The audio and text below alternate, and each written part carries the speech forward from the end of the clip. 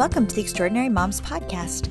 I'm Jessica Dahlquist, your host, and every week I interview a different mom who shares their motherhood journey and the lessons that they've learned along the way. If I've learned anything from interviewing such a wide range of moms, it's that no two moms parent in the same way, and we should celebrate that and learn from one another. Thank you so much for tuning into the podcast today, and if you like what you hear, please share the show with a friend.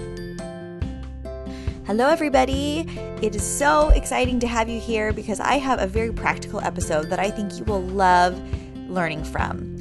My guest today is Dr. Karen Jakubowski. She is a principal and she is an educator of many, many years. She's worked with thousands of kids, and over that time, she has learned so much about kids' behavior, kids' motivations, and how to help them through challenging times. So if you have a child that's struggling in the school environment, this episode is for you. If you have a child that's struggling in your home environment, this episode's for you, because she talks about how she de-escalates kids that are kind of starting to escalate. She talks about the questions she asks kids to get to root behaviors, and she talks about the things and behaviors that are concerning her the most these days, and how things have evolved in her time as an educator. She is truly an extraordinary educator, and we are so grateful for her work in the school system. You should not underestimate the power of a positive, incredible, devoted administrator. It can truly be life-changing. We have a principal at my kids' school this year that has really ignited this passion in me for how amazing a great principal can impact the school. So I'm so grateful to her. I'm so grateful for my principal. Now let's get to it with Karen. All right, I'm so excited to be chatting with Dr. Karen Jakubowski today. Hi, Karen. Hey, nice to see you. Well, thank you. You've really lucked out that your name's not Karen in this day and age. Because when you see your name, it's like, oh, it's Karen, but you're not Karen. You're Karen. So I bet you're kind of, tooting your own horn a little bit. Like, that's not me. I'm not a Karen. Yes, it takes people a couple times to practice it, but once they get it, it's good. I love it. It's so nice to meet you. Where am I speaking to you from today? I'm in Delaware here on the East Coast. A cold, cool day. Still waiting for spring. Yeah. We're so done with this cold weather. Yeah, I'm sure. I'm in Southern California, so I can't fully identify. And are you with the palm trees? Because that's just my favorite. I am. I'll send you a pic. Oh. Yes, I have palm trees everywhere in my backyard right now. So, yes. Oh, I love it. One day. That's a happy me place. In my future. Yeah, it's a happy place. Well, Karen, I'm so excited to chat with you today. You are a very experienced educator, assistant principal. You've guided so many students and families through challenging times, and no doubt, I'm sure you'll speak to the last few years has been additionally challenging for different reasons, right? And so I'm so excited to get your perspective on the education front side, because as a parent, I am a former teacher as well. I taught kindergarten, 3rd and 4th grade, and I just loved it so much. And before I, really had much life experience in my early years of teaching, I thought differently about okay, if I do this, then kids will do this. And that's just not the way it always goes. Sure, there's best practices. Sure, there's things that we can do to help encourage and support these kids at all ages and in all stages and with all needs. But it's just not that simple, is it? No, it really isn't. And then you get that one that you're trying everything you can and you're like, what else can I do to get to this kid and help them do this thing we call school? And it got very frustrating early on for me as well. Yeah, I'm sure. Well, will you give a little background on yourself? Yeah, so I, even when I was a kid, would line up my little stuffed animals with my little white chalkboard in my home and teach them. So at an early age, it's funny because I kind of was being a teacher. And then I went out of high school. I worked at a 5-star hotel in the city near me, and I was in their fitness club, and there were a lot of engineers and lawyers who were the club members, and they'd come in. And at that time, right out of high school, I had attended a church school, and they had a Bible school. So I was in Bible school while I was working this fitness club, and these engineers and lawyers would come in and be like, so what are you studying? What do you want to be when you grow up? What do you want to study in college? And I would make stuff up. This is so funny.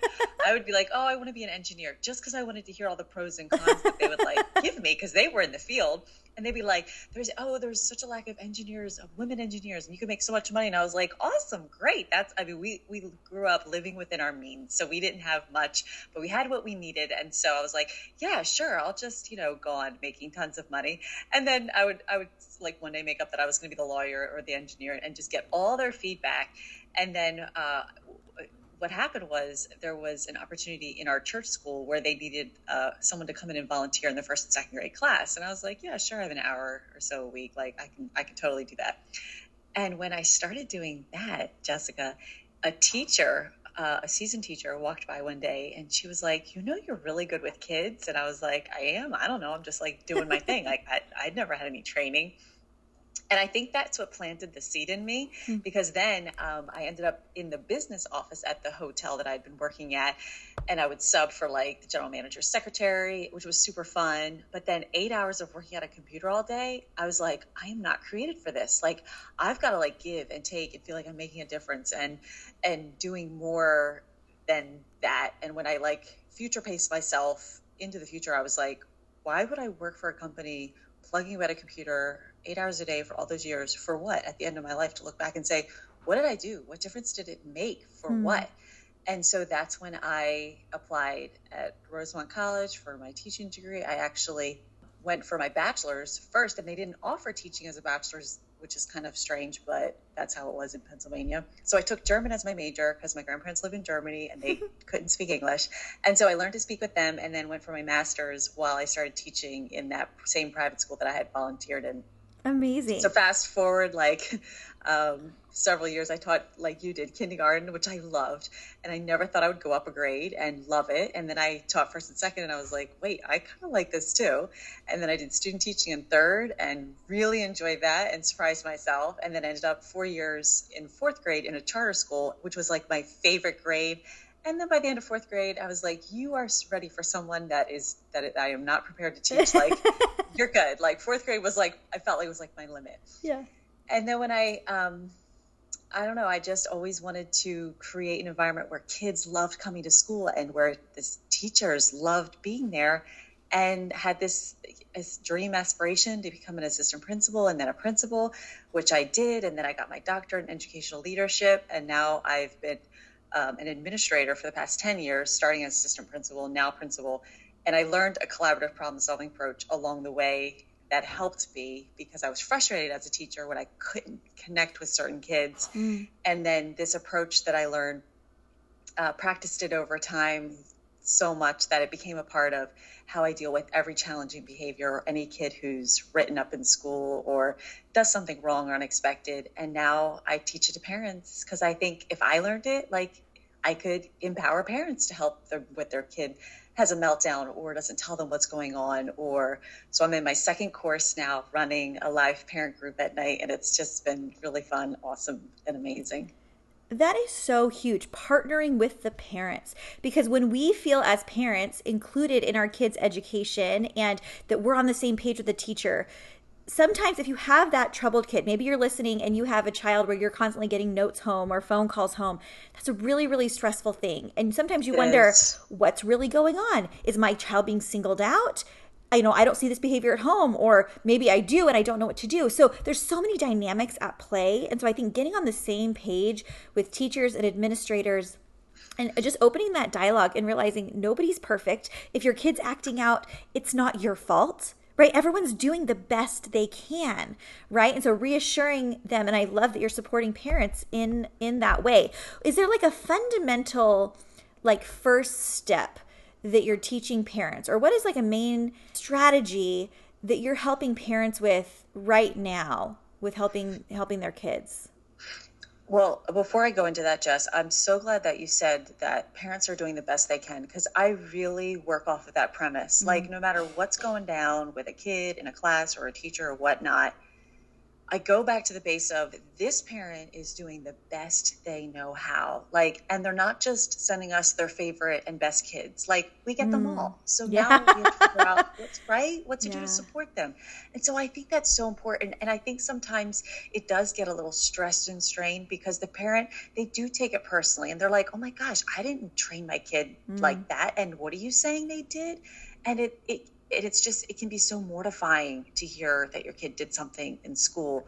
I mean, I had a mom who wouldn't even come to the back to school night because her son had stabbed another kid with a pencil. And I'm like, it doesn't have to be that way. Like that doesn't, parents, like they shouldn't have to like feel that way. And so I have such a heart for the underdog. I have a heart because I was kind of a bad kid growing up. Like I lied, I cheated, I stole things. Like I was just like a bad kid, like growing up, whatever. I had to be taught. Right. And, so back to your point, I think a big premise of this work is connection before correction. You've got to earn that from your child or earn that from the student teacher, if you're listening, before you're going to correct, or the relationship's going to be broken and you won't be able to gain that trust to help them learn through the experience. And so one of the number one things we start with working with parents is to practice not talking to your kid when you as the adult and parent are not calm and in control of your body, we call it. Mm-hmm. And that is our first practice, which is can be such a shift and such a habit change that can just take time, and not beat yourself up when you don't do it, but just recognize when you don't do it or when you do it or when you start to do it or you're midway and you're like, oh shoot, I'm doing it again. Because I housed international students for 10 years, even though I don't have kids of my own, but I've practiced for years with the 600 kids in my school. And I would get in the car in the morning and try to get these high schoolers in my car. I have a meeting, like, we got to go. And inevitably, I'm sure one of you have been there where, like, I just lashed out at them and I just yelled at them, like, you don't understand, like, teachers are waiting. I'm not going to be late. And I always regretted it afterwards, which we do. And then it's like, so what can we do differently when, unfortunately, that kind of comes out of us? So really there isn't anything different that we know to do. And so that's what we start practicing with parents, just recognizing, because when you are upset, we call it our lid is flipped. I mean, there's the whole prefrontal cortex. There's all the science behind it, which I won't get into it now, but you've got to take your deep breaths to get yourself back to being calm. And then that second step is waiting till your child is calm and in control of their body before you're going to engage in what happened or try to problem solve or find their skill that maybe they just need to be taught in that situation. That is so wise. And I think we can see it when our child is starting to escalate, when they're starting to tantrum. We have so little empathy for them, but do we not do the same thing as adults sometimes? Right? We're doing the exact same adult tantrum in our own way. And if it's natural and instinctual for us to do that, we can have a greater understanding and empathy for our kids who are just trying to cope as well in whatever they're struggling to cope with. And so being able to be more in check with your own emotions so that you're not escalating your child, and B, providing the model. I've kind of coined the phrase, you can't expect your kids to behave better than you do. And I'm sure when you have, these group meetings with families in your office, you've probably seen kind of similar behaviors sometimes, or similar communication styles, right? And our kids are craving to be taught. Right. And like you said, like you struggled growing up, but you had to be taught. And our kids, some kids are going to struggle more than others and need to learn the hard way more than others. But it doesn't mean they can't overcome that. But we have to do our part as parents to be calm, to be consistent, and to model the behavior ultimately that we want to see from them. But it may take a long time. It's a big investment. It is. And behavior is the slowest thing to change. And it's usually the thing we get the most frustrated about because we want that immediate change. And the most beautiful thread through all of this is empathy.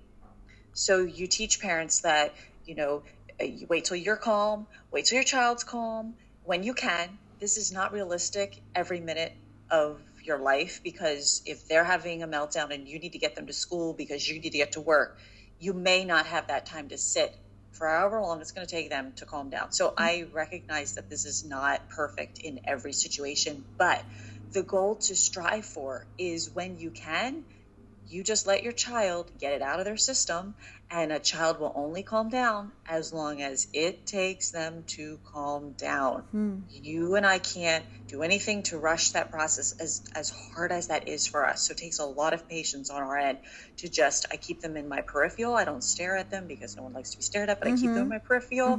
I kind of do my own thing, or I just sit and wait calmly. and they are mirrors of us. And if we're calm, they will eventually come to their calm. But if you and I all know what happens when we get frustrated, we raise our voice, they raise their voice, and then like nothing ever good comes of that. Mm-hmm. So giving them that space is so important to realize that they need to calm down on their own time, that it's going to take them. And then there's beautiful questions that you ask them when they're calm. You state things using I noticed or I heard. So if it's something that happened at school, you could say I heard, or if it's something you personally witnessed, you can say, wow, I saw you X, Y, and Z. Or like for me, it's, wow, I heard you hit, Johnny on the playground. What's up with that? And you use this even toned voice, like you're talking with someone on the elevator, like, how are you today?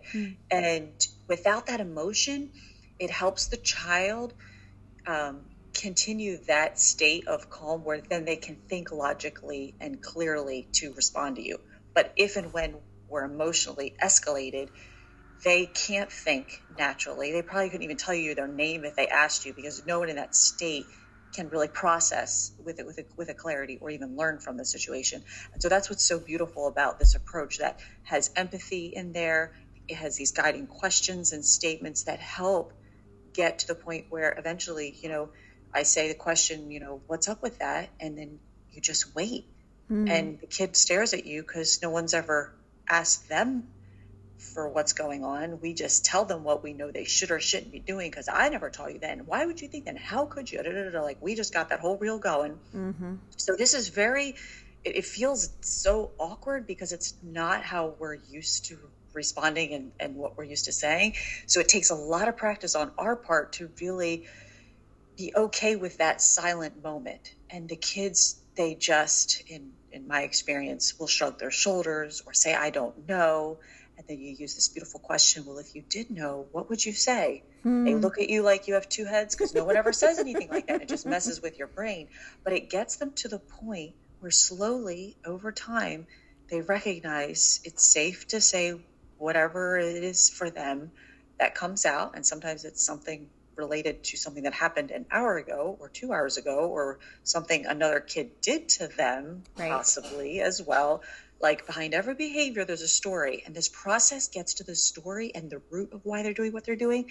And then it's only one of two things. Either it's a problem to be solved that you can collaboratively solve together, which is a beautiful skill to teach any kid that you want them to have for the rest of their life, problem solving, or it's a skill that needs to be taught. And so many times I see us assuming kids should know or be or do, and we have to take that assumption out and go back and be responsible for teaching them, knowing you taught them, and now that let's see how you do it. And I think there gets to be things along the way where we just assume, well, they should know that. Well, all kids don't do that. Okay, maybe 99% of your kids did it, but this one needs more rote taught practice about it. I know that was a lot. Yeah, and I like how you pointed out, like, some kids do need more practice with it. Some kids will hup to on certain things, and one time, one correction, one training, one even seeing somebody else go through something, it's like, oh, I'm not going to get in that situation, right? And it's like, sometimes that's the learning, and other times it's the kid that gets sent to you again and again and again. But that they know that when they enter your office, it's a safe place. And I wonder, for parents listening, when our kids come home after school, or when they just did something wrong and got caught, or when we're struggling with a certain thing, do they feel safe? And like you said at the very, very beginning, connection before correction.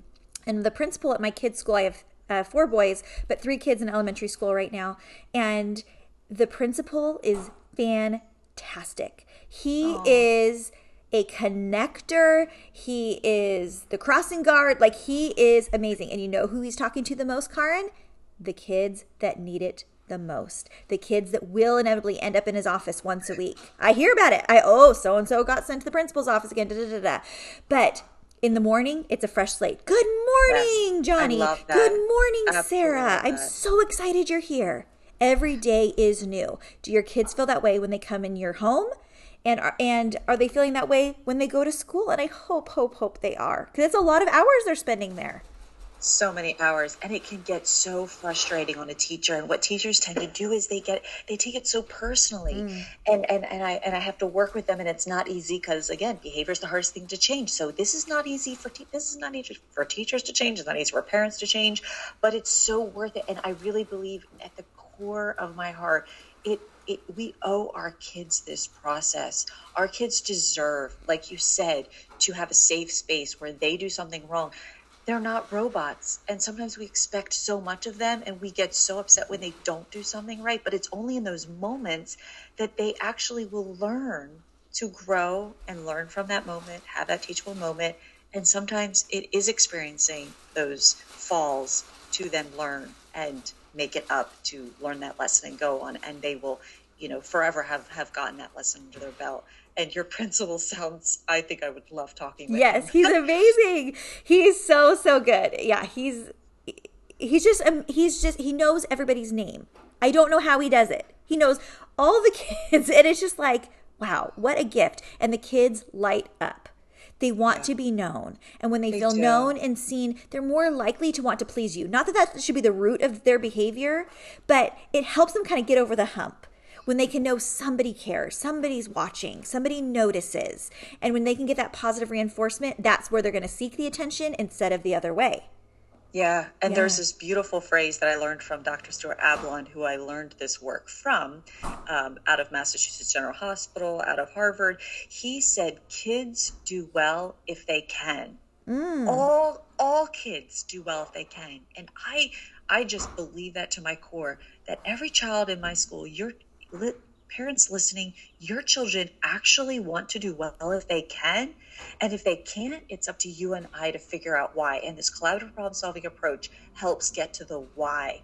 And when you start from that premise, you don't, I think you'll see less blame, criticism, judgment. I can't believe that kid did that thing again. And doesn't he know? Like, all that is just disappears, because you know what? That kid actually wants to do well if he could, and something's holding him back, and we're going to figure out what it is, and we're going to help him and support him, or teach him, or problem solve with him till he experiences that success. And it's just so wild, because when I was an assistant principal and I would get all the behavior referrals and have to do all that, which was never the fun part of my job, but it is the bulk of your job. I was so excited one day when I finally came up with this idea to have lunch with every kid in the school who had the most behavior referrals, and they could bring one friend, and we just met once a week for lunch. And, Jessica, even the teacher one time looked at me and said, I hope you're not giving that to him as a reward, because unfortunately the bad kids, they get a rep, and that I think should just disappear and be something we never even see or hear or talk of ever again, because I don't believe that at all. And you know what I would say to her? I was like, it's an intervention. Like, I had to make up stuff. Like, you know what happened in those lunches? I connected with the kids, and we would play Uno at the end of the lunch together, and we would laugh, and we would have fun, and we created a time in their day or week that they looked forward to, because 9 times out of 10, school was so hard for them. They were just getting in trouble a lot because they had so much they had to work through and learn. And like you said, some kids just get it the first times, and others, it just takes teaching and reteaching, and God help us, we're freaking teaching them this lesson again. But and that's and the kids got it, and the teachers get it. I mean, the parents get it. Sometimes the teachers are a little later coming on board because they're so used to how they were raised and how they were taught, and that's what they know. And this is it's a very positive discipline approach. The consequence is still there. You're still going to get your consequence, but look at how the connection can still be beautifully intact, kept where in those most difficult moments. Hey everybody, I wanted to thank a show sponsor, and that is Skylight Frame. Maybe you've already heard about it, but if you've been on the fence, now is the time to get it for your loved one. For Mother's Day, for Father's Day, for any birthday, this is the gift that keeps on giving. It's my favorite thing I've ever given my grandparents. Skylight Frame is the most incredible way to feel close to those that you love even when you're far away. It's a digital photo frame that you can set up in under 60 seconds. It uses Wi-Fi, and the cool thing is that it has an email address attached to the frame, and you can give out that email address to any of your loved ones to submit pictures that automatically upload to the frame. It is so unbelievable. With a gorgeous 10-inch touchscreen, The quality of the images are perfect and it is easy to use, like I said. So even if you're not there to help your loved ones set it up, they're going to be able to do it like a pro. Another thing and another tip that I like to tell people is preload it with photos. So when you give the gift, it's not like they're starting from scratch, but have your favorite 20 photos on there that will then act as a slideshow when they turn it on and hook it up to their Wi-Fi. That way it's the gift that starts out immediately, and then you can upload new photos as it goes along. I like to set a reminder in my phone to remember to send new photos over to Skylight. Plus, it's 100% satisfaction guaranteed, and they'll offer you a full refund if you're not totally satisfied. So now, as a special holiday offer, you can get $10 off your purchase of a Skylight frame when you go to skylightframe.com and enter code MOMS. That's right, to get $10 off your purchase of a Skylight frame, just go to skylightframe.com and enter code MOMS. That's skylightframe.com and use code MOMS, MOMS, for that $10 off. So I know that when I'm trying to rush out the door or get my kids in the car, like you're talking about with your exchange students, when I lash out, when I throw an adult tantrum, it leaves me feeling really bad. So asking yourself, like, after I act a certain way, how does that make me feel, right? If you feel as a parent that you're always left feeling regret, or not that we should feel shame, but like we feel guilt about, yelling at our kids when we tell them not to yell at each other. Like we have to do better, but we all fall into that, right? So if more often than not we're feeling bad about, how things are going or the way we're handling things, it's not working anyways. So why not try something new? The kids are coming to the office anyways. They're, making poor choices. It's not working to lecture them or just suspend them and keep them out of school. What if you connected with them? What if you played with them? What if you looked them in the eye? What if you just sat beside them and showed them, I'm still here. Nothing you can do is going to make you unworthy of being in my presence. Mm-hmm. Yeah. And here's two really great questions for parents that I just learned recently. And the parents on my call last week were like, we love this. Oh, great. It's if you want another question to ask your kid when they come up from school, because how was your day? Good. What did you do? I don't remember. Like no kid remembers anything when they come from school. But to check in, like I like to say, with their their mental health, try this. Hey, if your feelings were the weather, what would it look like right now? Isn't that good? I love that. And then the other one is, tell me 3 words to describe how you're feeling right now. And it's just like to check in with them and give you information about how they're doing. And because sometimes kids are better about opening up about what they're going through and some aren't, and it's hard to connect with them. Yeah. Well, and I like that you said 3 words, because usually it's like, how's your day? Good. How would you describe your day? Good, fine, bad. So it's just one. But if you're like 3 words, you can kind of get a much broader picture of what's going on, and then you can follow up. And something I'm learning more and more, I just had an episode launch about having hard conversations with our kids about different topics.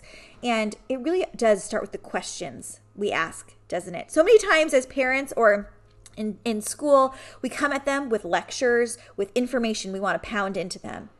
And really, they may not be ready for it. They may not be hearing it the same way. And they all just have this little different schema and this little different life experience.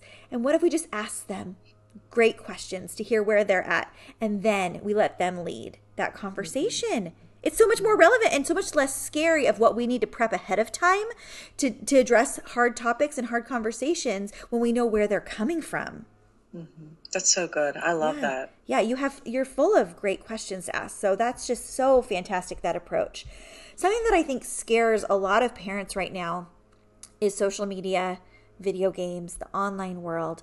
Tell me what you're seeing in that. What reassurances do you have for parents, and what do we need to be on the lookout for? So it's funny because I just interviewed a guy about this on my podcast, because that's the number one thing people are asking right now. Yep. And according to, I'm not even going to remember the right name of it, but some study somewhere, I can't remember it, but they said not to allow your kids to have social media accounts until the age of 13.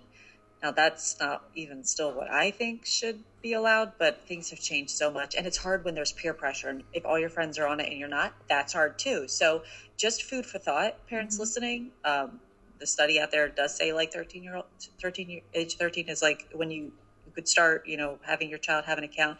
And then a lot of parents are like, should I create another account to monitor my kid's account?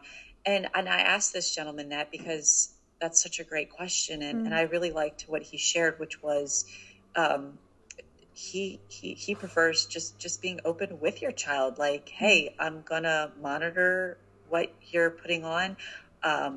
Why do you want to have an account with this platform? What do you see yourself posting on this account? Like, those are really great questions to ask your child. And instead of spying on them without them knowing, I mean, I guess we could just go back to you and I. How awful would we feel if we knew someone was doing that to us? That doesn't even just feel humanly right? And so I like that. They were like, just be open with your kid that you're going to check in and see where they are once in a while, so they know that you're watching, and that will help them hopefully try not to hide things from you, because you have to be so careful. I mean, there's so many things that it's scary what can happen online with accounts and people creating fake accounts and things happening to kids these days. So I thought those were some really good pointers to start out. And then just being aware of how often, how frequently they're on it. And if you can create other interests and foster their interests so that gaming or on social media is not like the only thing I'm not even going to go as far to say is addicted to, because it's hard to pull back once you're kind of sucked into that. So monitoring their time on it.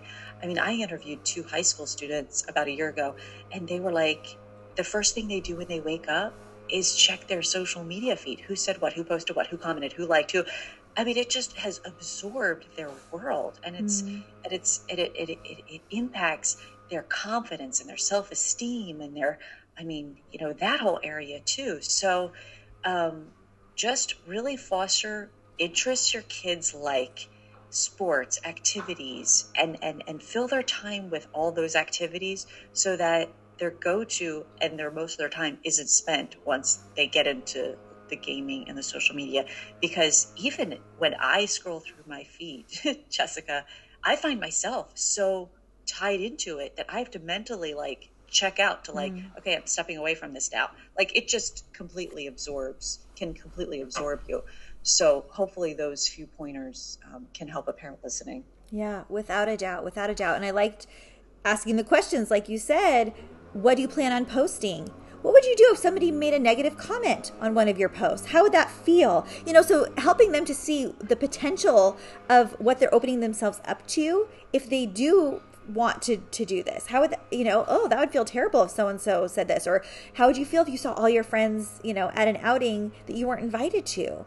If you weren't on there, you wouldn't even know about that.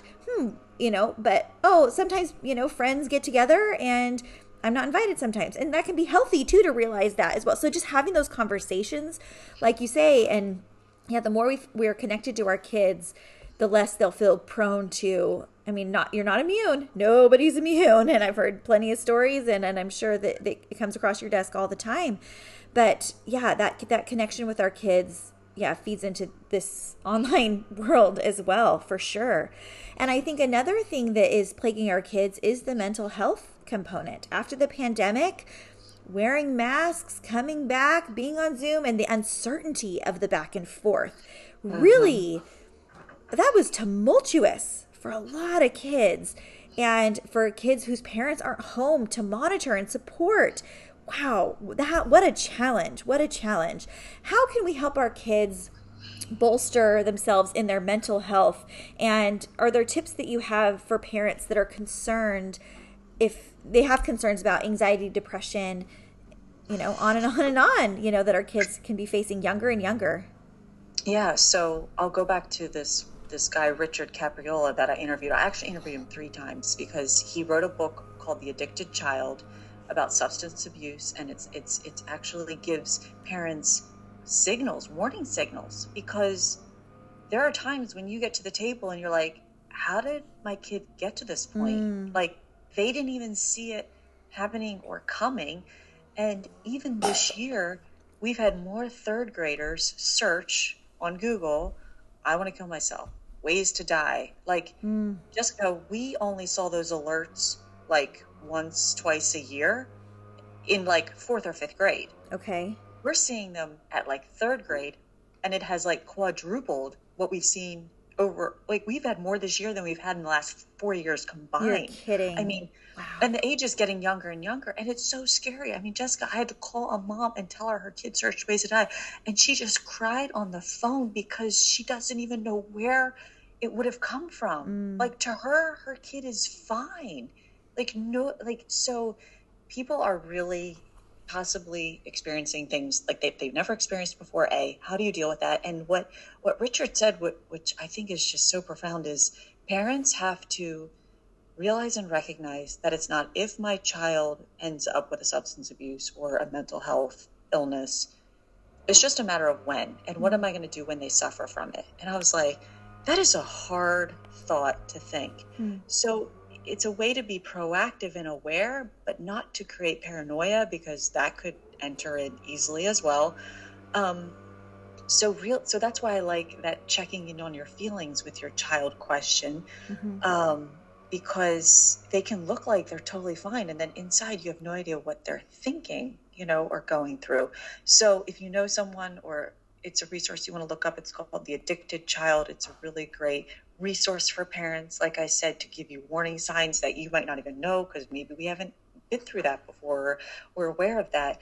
And then just having a good support system, like the school counselors at school are really great, or and like you said, connecting with your child, and check in with yourself, parent. Like, is a lot of what you're saying to your kid, like, take out the trash, why didn't you do your chore, put this away, I told you, like, just listen to yourself and unplug from that for a few, and I was interviewing another mom, and she's like, I put a Post-it note out, like, I love you, I went for a run. I just put Post-it notes out to remind them, because you're filling their bucket, right? Kids need 7 positives before a criticism. That's hard. You try to count that. That's hard as a teacher.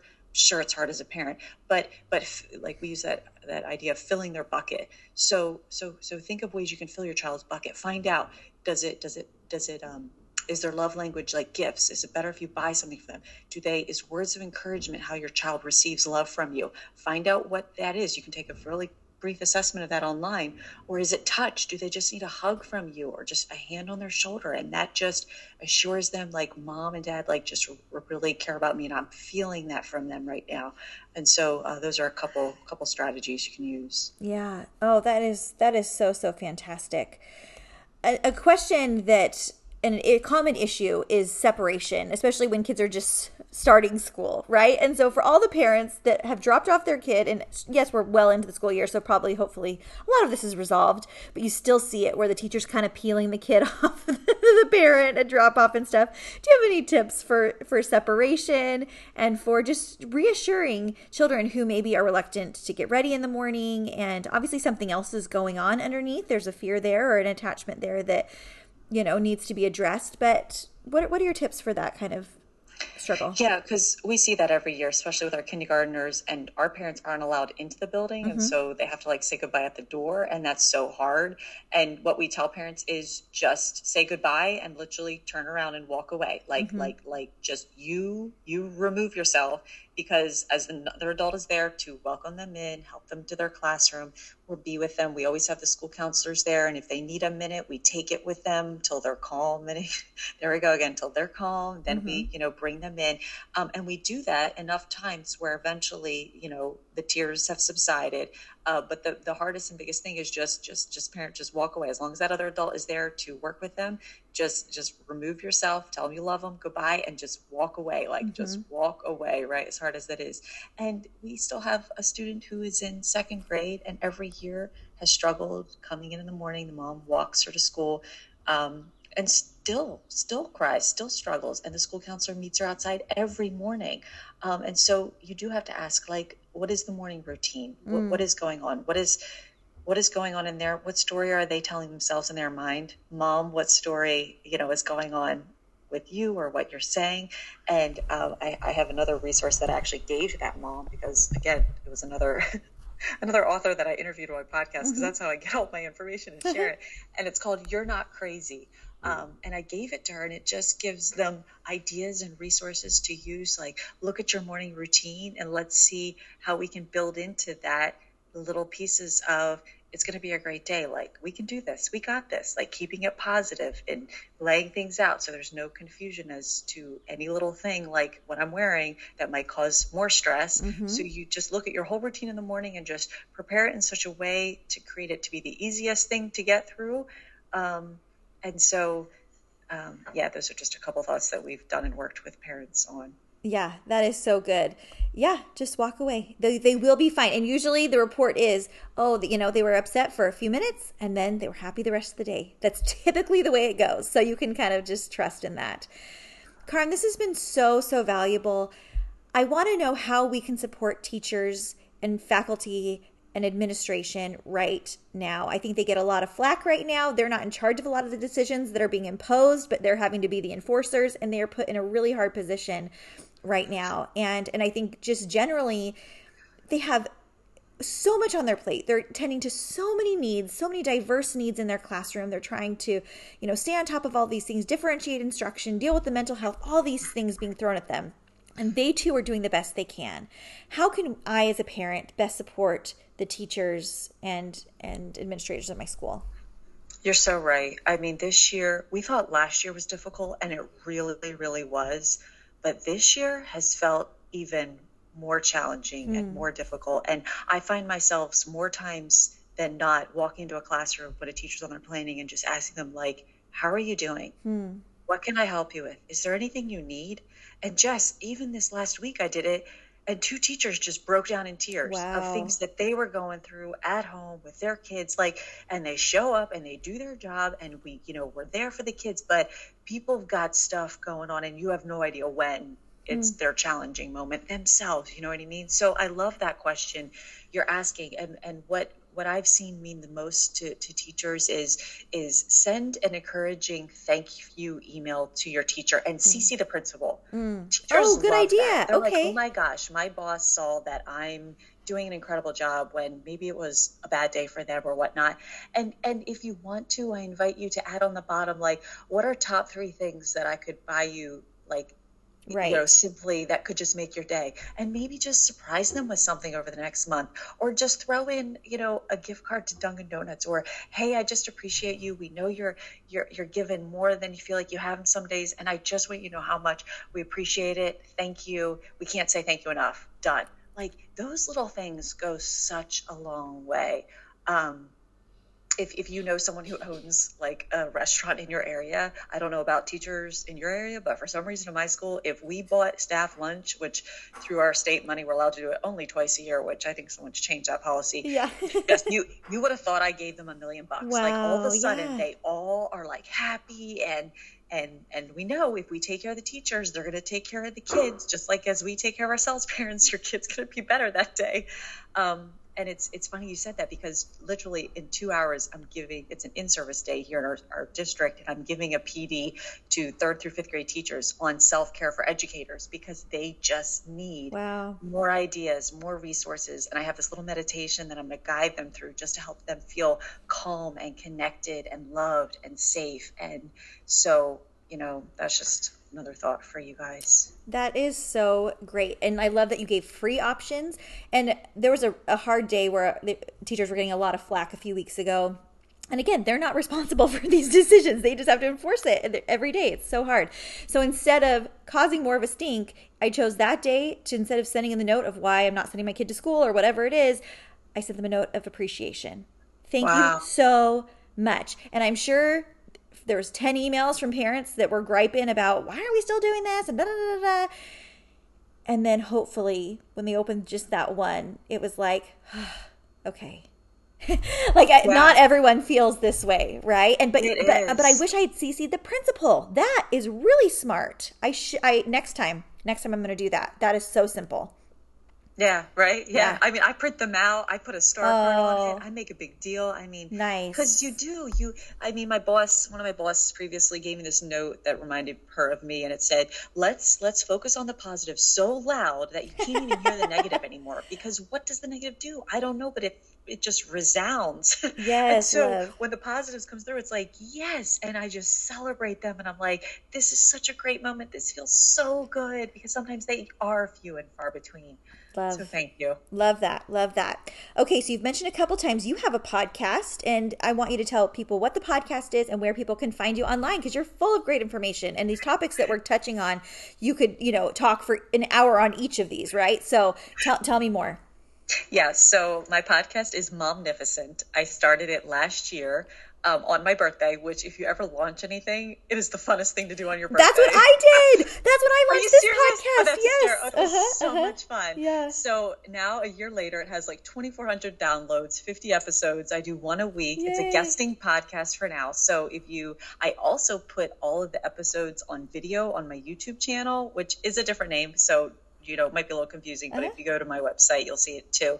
But the YouTube channel is Educational Impact Academy. And it's fun because you can see all the thumbnail pictures and just at a glance see a topic and just literally listen to it while you're, going for a walk or driving the car. And I try to keep them like 30 minutes, because I know no one has a lot of time, but give me something short, quick that I can try today, make me feel good. Awesome. And we go. And then if you want to check out, I'm all over social media. Just search for my name, Karin Jakubowski, and then if you friend me on Facebook, I'll add you to my Facebook page for moms, happy kids, and I post like tons of posts weekly based on the podcast episodes that I run, because then again, you can just grab a quick quote or grab a quick thought or a 2-minute video just to give you something that week to be like, something to think about, something to try, and so I do run a parent course that I'm in the middle of, so you can stay connected via my email to hear when the next one of that opens. And I just started something new that I talked about for a year, where I'm doing mindfulness lessons on Tuesdays after school virtually on Zoom at 4:30. And I do a little lesson from the Mindful Schools curriculum. I do a little read aloud and teach kids some breathing strategies. And it's just been so precious. And one of the authors of the books I just read to them, I invited him, and he's coming on our next meet. I mean, this is crazy cool. That is so wonderful. I love how you've taken your job and experience and just expanded it to the things you're most passionate about, and addressing the issues that can't necessarily be addressed in, an 8 to 3 school time frame. But how else can you reach families, reach kids, empower them with these tools? And you are doing it. That is so cool, Karin. Thank you so much for sharing your wisdom. I always ask my guests one final question, and I'm going to tweak it for you. So usually it's, what would you tell your pre-motherhood self? But I want you to go back before you started teaching.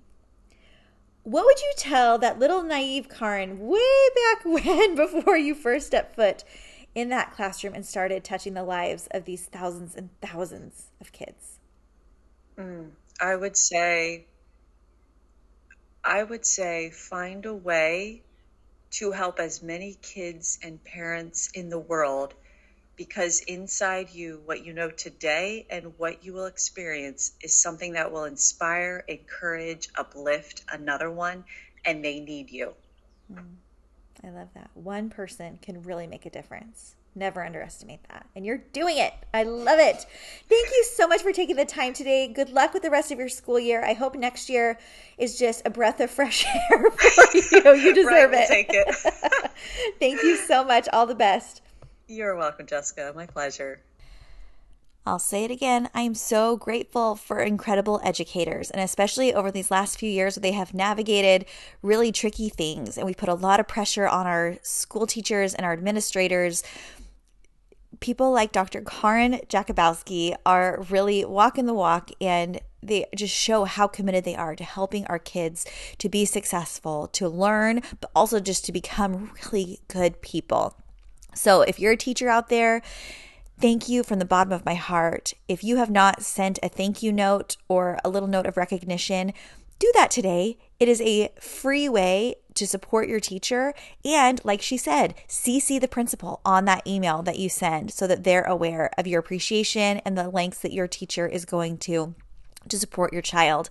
It just speaks volumes to them. So thank you for tuning in today. And if you have a child that's struggling in school, I hope this gave you some good insights. I'm going to link everywhere that you can find Dr. Karin on extraordinarymomspodcast.com. If you don't already follow me on Instagram, you can do that at Jessica Dahlquist 3 or on Facebook at Extraordinary Moms Podcast. Thanks for tuning in today, and we'll see you next week for another episode with another extraordinary mom. Bye.